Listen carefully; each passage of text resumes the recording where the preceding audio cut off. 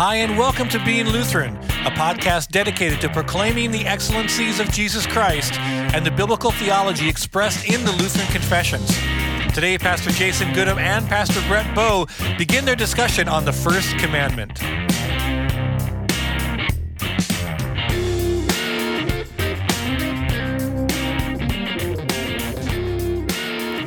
Welcome to Being Lutheran. I am Pastor Brett Bowe, and today I have with me Pastor Jason Goodham. Good to see you again, Brett. You as well. Yeah, so we are getting into the Ten Commandments finally. After all that good introductory work, and now we're actually getting into it. Yeah, it's just like everything in Scripture. It's one thing to talk about the Ten Commandments. Right. It's another thing completely to look at them and see what they're saying to us. Mm-hmm. Right, and so there's none other place to start than the First Commandment. So I will go ahead and read that for us here. And it goes like this. What is the first commandment? You shall have no other gods. What does this mean? We should fear, love, and trust in God above all things. And so right away we hear the echoing, the question and answer. Yep.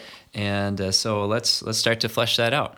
Yeah, and to hit on the echoing, if you were doing catechization, if you were going through catechesis, this is how it would work. You would ask the question, what is the first commandment? The expected answer would be, you shall have no other gods. Yep. It's a set core. You identified that rightly. I really like that. Mm-hmm. Yeah, and here's that question, that kind of follow-up question that we're going to see over and over again. What does this mean? And that's good. And I think that's kind of part of our Lutheran culture even, as we have gotten this in the catechism, what does this mean?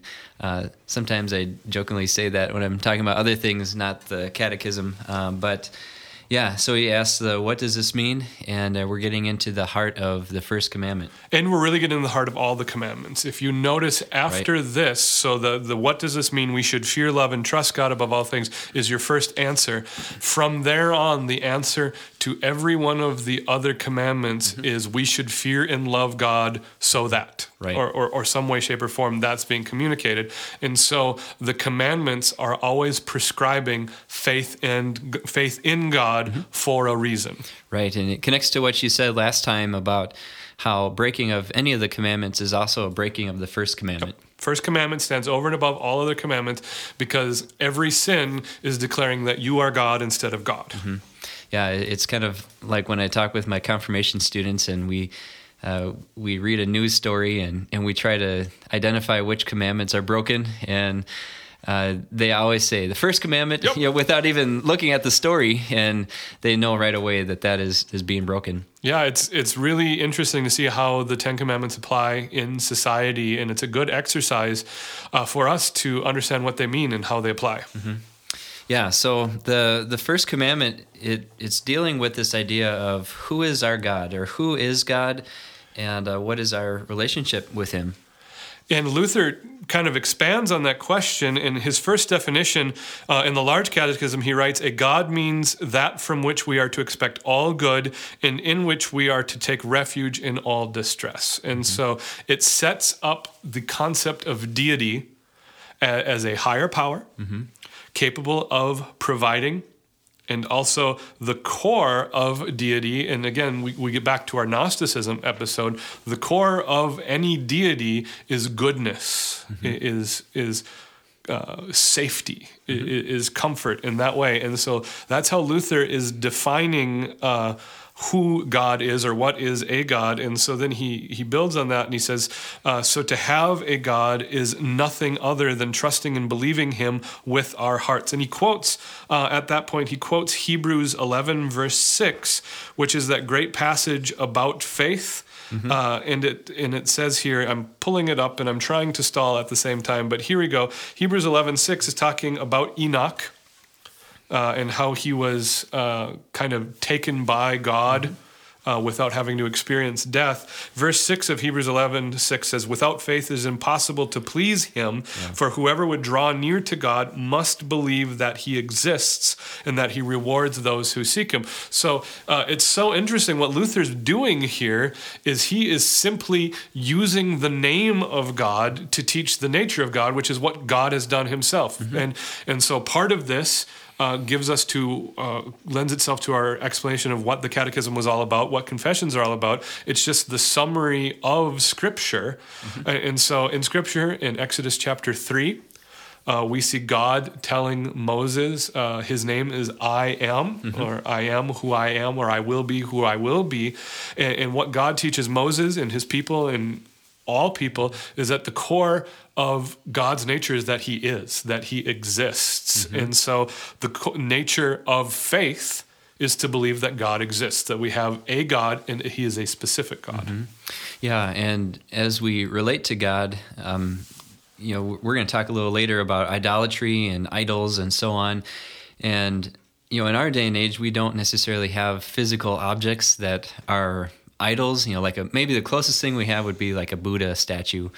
But really, the first commandment is touching on this idea of whatever we set our heart on and whatever we trust in, or whatever we put our trust in, is truly our God. And if that is not the God of the universe, like you said, the I am, the Creator, if that is not who our God is, then we are breaking this commandment. Yeah, and that notion, that kind of prideful 21st century notion that we're not ridiculous, superstitious pagans who worship statues as described to us in Scripture, is kind of funny because we do, when we sin, have objects that we worship. Right. We are constantly putting things in the place of God. We are constantly placing our trust in God. Just this week, I ran into a situation where I had to dump a ton of money on a car repair. And it reminded me how much I myself, even as a pastor, am trusting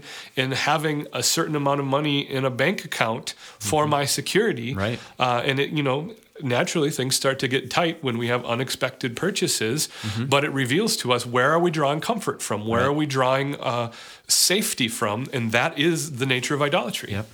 And I don't know if this is okay in this podcast called Being Lutheran, but I think this quote comes from Jonathan Edwards. Oh, no.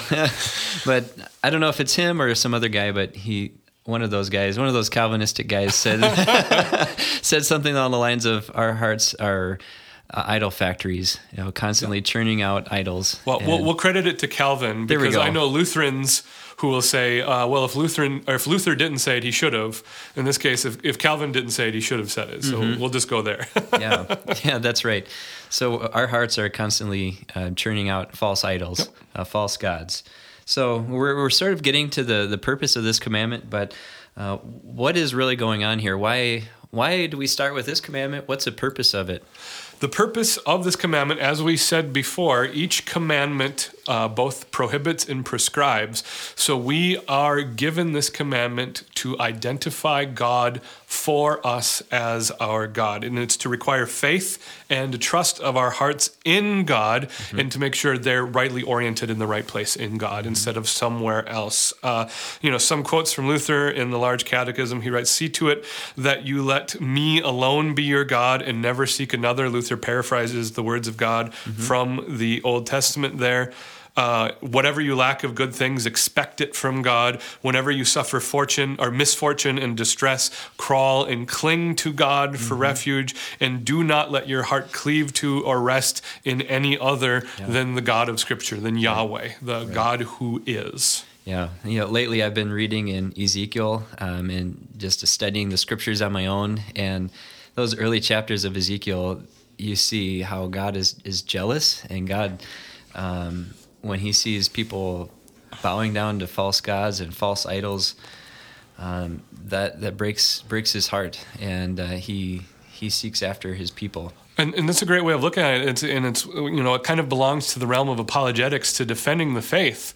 But in responding to the so to speak, the coexist bumper sticker paradigm of today, that all religions are valid ways to God, you really have to ponder the question, if there is a God and he's responsible for doing all of this and providing us with all of this and for being God, why on earth would he share the stage with something else?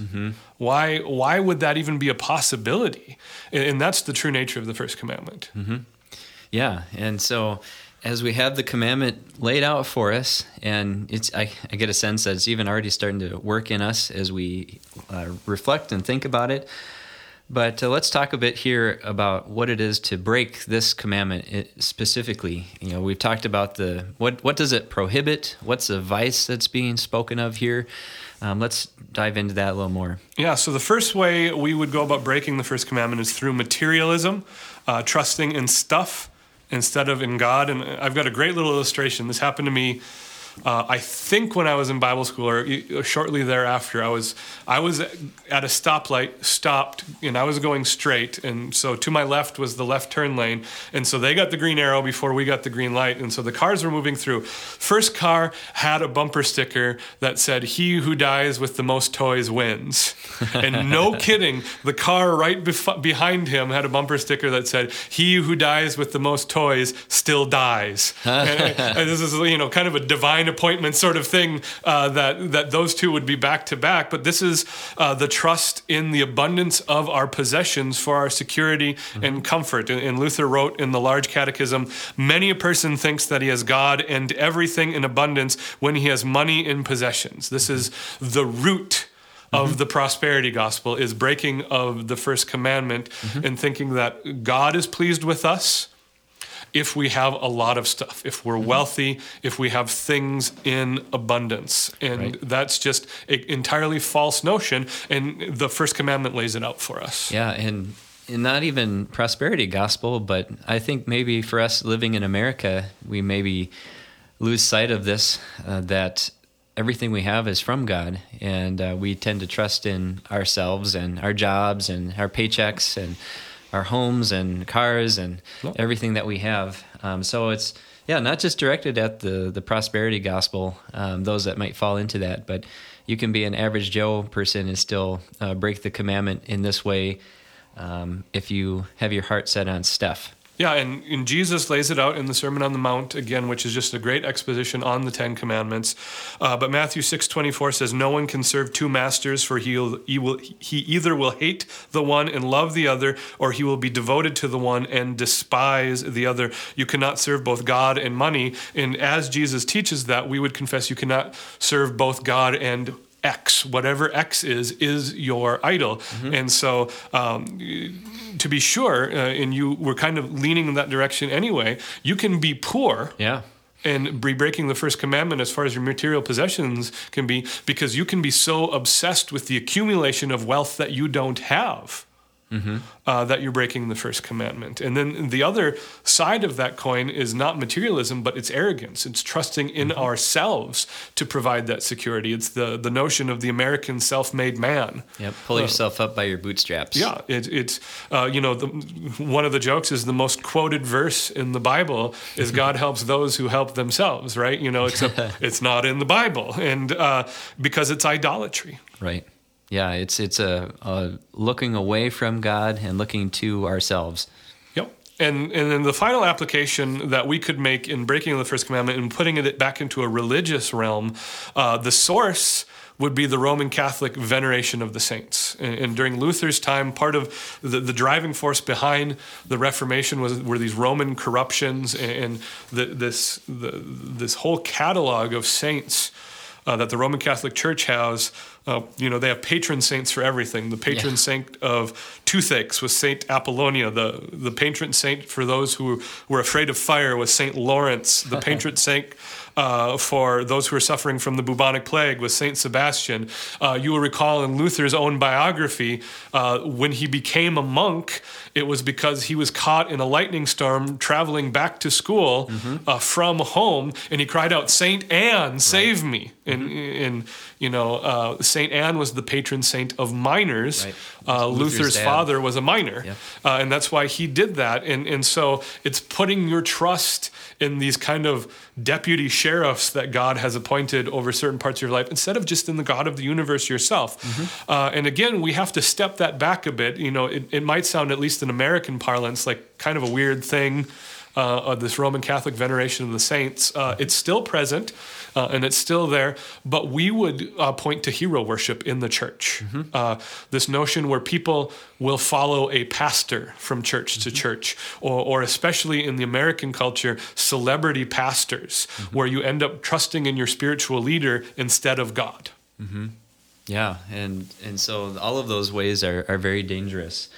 And, as I think about this too, maybe think of what would make you most upset if it were taken away from you? And that might be a good question to diagnose what you what is an idol to you. Yeah, exactly. That's a great way of looking at it. And you've really identified the root problem here is that idolatry. The first commandment is forbidding idolatry.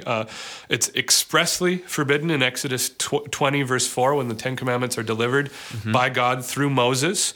You look at passages like Isaiah 44. I love that one. It's a great passage, a great satire, a great sarcasm in that passage. It does feel like a Saturday Night Live skit. Yeah, it does. It's, you burn one half of the log for fire and the other half you worship as the God who provided the fire, right? It's that kind of stuff. But the lesson of Isaiah on idolatry is that you are what you worship. You become this foolish, deaf, mute, blind person if you're trusting in something other than God. And then Romans, Paul writes this great exposition about sin in Romans 1, in that idolatry is simply the worship of the creation instead of the creator. And so all sin, you have this verse, Romans 1:18 says, the wrath of God is poured out on all sin. And then all sin then is expanded on really through idolatry. And then he lists sins from that. But the core of all sin is idolatry, because you are replacing God with something for your security, for your gratification. All right, yeah. So we have really fleshed out what this commandment is prohibiting, the vice of idolatry, and we've hit on that. And so if there's something that this commandment is telling us to not do, what is this commandment, in a sense, telling us to do? Yeah. Well, first of all, we would clarify it's not simply avoiding idolatry. We've kind of eliminated that by describing that all sin is idolatry. So you can't say, well, I didn't bow down to Buddha today. I'm doing okay. This commandment is prescribing faith in God. And so this commandment is being fulfilled when we trust in God with all our heart. Now, we want to be careful on how we qualify that, because in the one sense, our sinful nature, our interests are always divided. Our original sin is always bending us away from God and towards sin.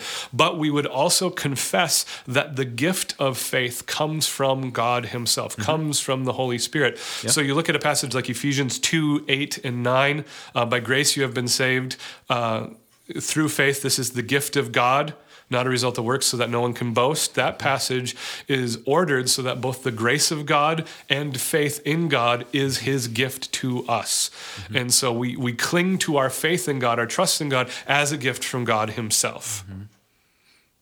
Yeah, that is excellent. And so this is a real positive way of clinging to all that God has given us by faith. And so we praise God for all that he has done for us and the good gifts that he has given to us in the gospel. Yeah, and to take how you defined idolatry with what would ever make you upset if it was taken care of, we turn that on its head to describe faith. Luther writes in the Large Catechism again, whatever you have previously sought from the saints, or for whatever things you have trusted in money or anything else, expect it from God. And so where you find yourself needing security, don't look at your checkbook, don't look at your corporate standing, don't look at your relationships, look to God. And you have passages like Romans 8, he who did not fail to give us his own son, how will he not continue to give us all good things? That is a first commandment promise. That faith in God means that we have a God who is giving us good things, not even a God who is capable of giving us good things, but he does and is continually giving us all good things. Yeah, and that really overwhelms us with his goodness to us. We're bowled over by that. Yeah, his goodness, his grace, his mercy, our relationship with God and everything we need for this material, temporal life is based on the fact that he has already in Jesus Christ forgiven us the sin of idolatry. that he has already stood in our place, took the punishment we deserve for our sins, and has forgiven us and reconciled us to him. Amen. I think that might be a good place to end. I think that's a perfect place to end. All right. Well, we'll see you next time. Thank you for joining us. Please look us up on the web at beinglutheran.com. Join us next time when Pastor Brett and Pastor Jason talk about the second commandment.